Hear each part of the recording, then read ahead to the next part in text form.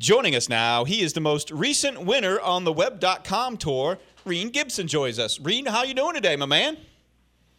Yeah, really good, guys. How are you? Great. Doing awesome. All right, I gotta say this right out of the gate. Just looking at the results over the year so far in 2019, yeah. I think you enjoy Central America and the Carolinas. I love South America. I always seem to play good down there on the tougher golf courses. And Carolina's been good to me. Yeah, I mean T8 in Bogota, T5 in Panama, T4 last week up in Raleigh, and then of course the W in the Rhein and BMW Charity. How difficult was it this past weekend? I mean, and when did you finish round 1, round 2, and obviously round 3 on Sunday? But when did you finish round 1 and round 2? So we got round 1 in fine.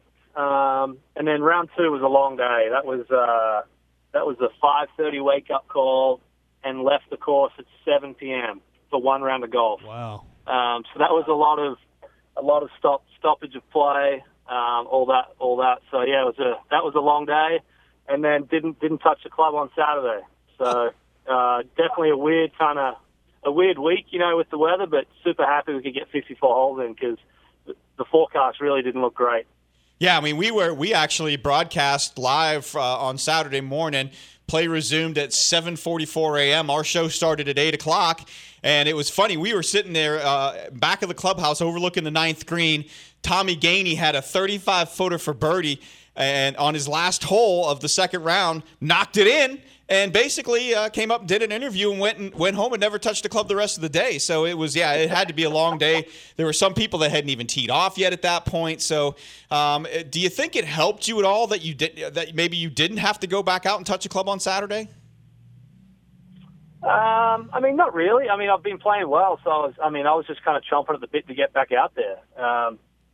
And to be honest, it was one of those deals to where if the tournament just happened to be 36, I would have been happy with 4th place. So I kind of treated it that way. Either way, it's a bonus. If we get to play, great. If not, it's a good result. So coming off 4th last week and then, the possibility of another 4th this week kind of kept me rolling and would have got me closer to my card. But then obviously having the opportunity to play the 3rd round and playing well and winning, secured my card for next year, which is fantastic.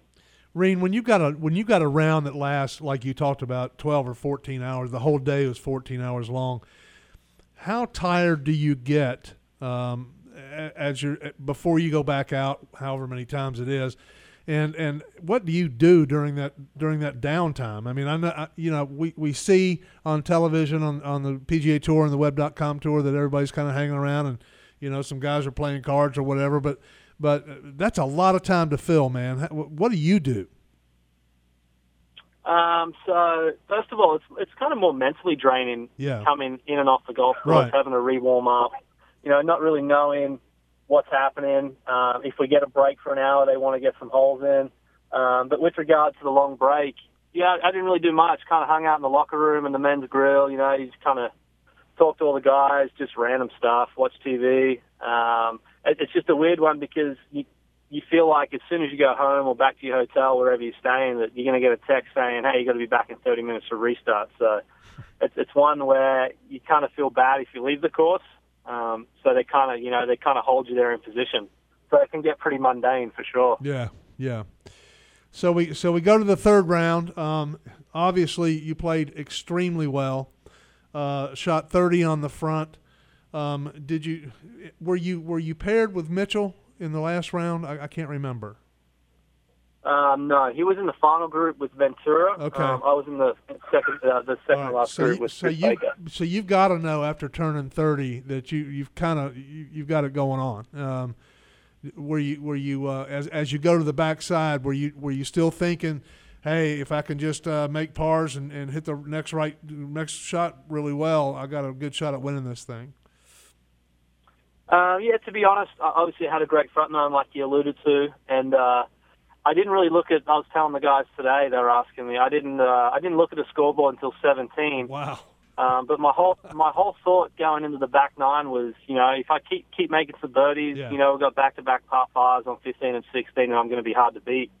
I was also kind of telling them that I didn't want to feel obligated or feel the pressure of having to birdie the par fives, and that's another reason why I didn't really look at the leaderboard. And then I managed to birdie the 2 par fives and then hit a great shot into 17, kind of a tough par 3. And I had about 15 feet. And that's when I kind of really looked at the leaderboard, and that was kind of the determining factor, whether I felt like I needed to make that putt or just kind of lag it down there. And I walked on the green and saw I had a 3-shot lead. Gotcha. So that was a nice feeling for sure. Yeah, and we know Saturday's weather was dicey later on in the afternoon. How was it Sunday during the round? I mean, I kept looking at the radar because I'm up in the Charlotte area, and I kept looking at the radar, and it looked like there was some rain that was falling. How was it for most of the day?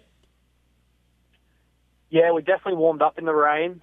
When we did get to restart, I think my tee time got pushed to about 11, and then it was decent for a while, and then towards 15, 16, we heard some rumbling with some weather coming in, and apparently we were just dodging cells left and right. And then when we heard the rumbling, I was a little worried, like I wanted to get finished, but at that point in time, I knew half the field had finished, which is the regulation to come back on Monday to finish. And being on 16, it would have only been 2 holes to finish. So that kind of made me rest easier, I guess you'd say. And just glad we could get all 18 in yesterday. Yeah, it's interesting. People may not know, but you do hold a Guinness World Record, don't you? I do, yes. It was a couple of years ago now, but it is on the CV. Man, shooting 55, 16 under. How many eagles? I mean, hole in one. I mean, what? Tell me a little bit about that round. That number just doesn't. Doesn't even sound right. That's 55. a video game, right? Yeah, it actually felt like it when I shot it. No, I had 12 birdies and 2 eagles. We started on the back 9.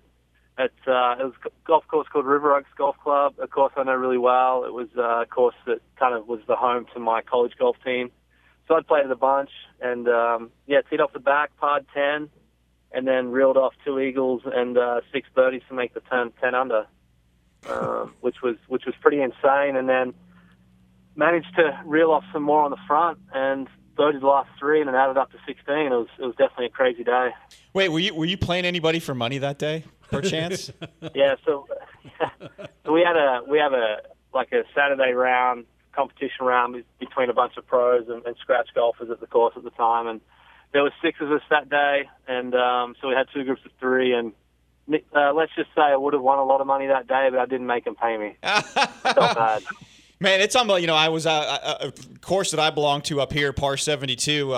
We had a whole bunch of guys that were playing, and a professional was out there playing with us one day, and everybody's like, man, Matt just mixed about a 15-footer on 17 and a 15-footer or 12-footer on 18 to shoot 59. I said, oh, he shot 60. And they said, well, did he make any eagles? They said, no, he made 12 birdies. I said, well, that's good. And they said, why is that? I said, well, because I eagled 15, so I'm at least going to win a skin. I mean, you got to win when you can, right? Absolutely. Couldn't agree more.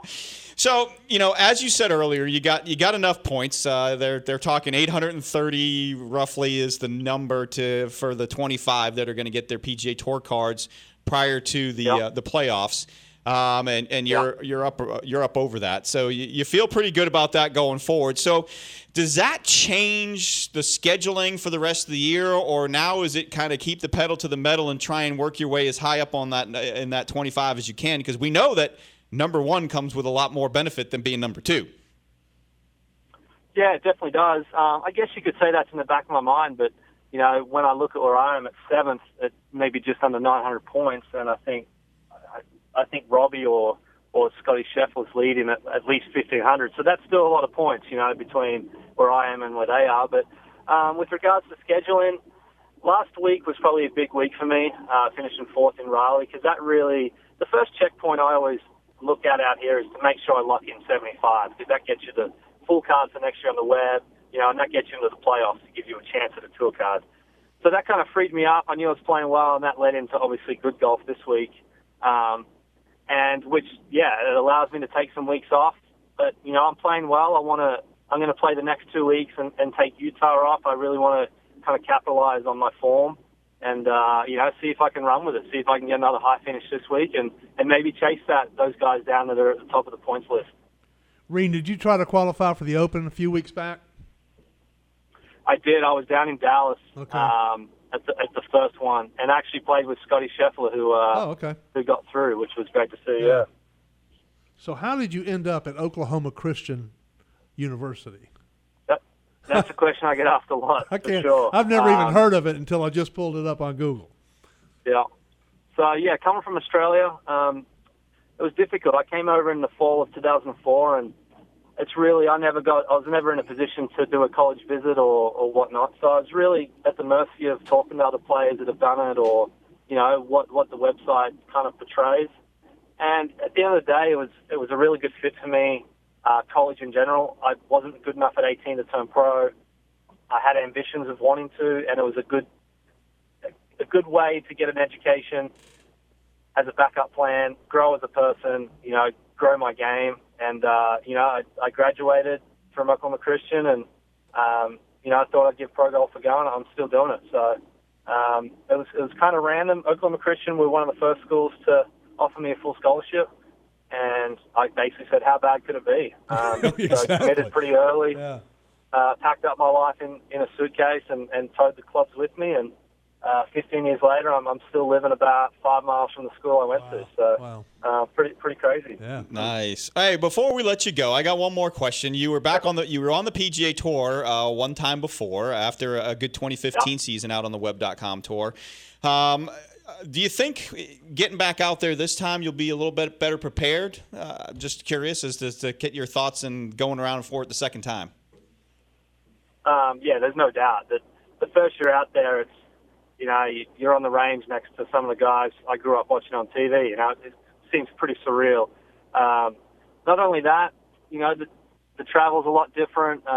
Knowing where to stay, courtesy cars. There's just a lot thrown at you from a rookie standpoint, and not only that, the playing opportunities out of the Web.com category aren't that great. Like we're playing against guys that have access to 30, 35 events. The year I played, I had access to 17. Wow.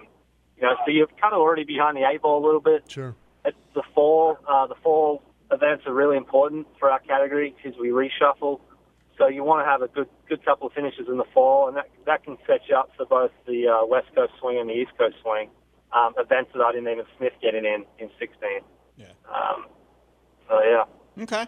Well, man, we appreciate you taking some time out with us after your W over the weekend, and good luck to you the rest of the season. We'll be watching and see what happens. Thanks, guys. I appreciate you having me on.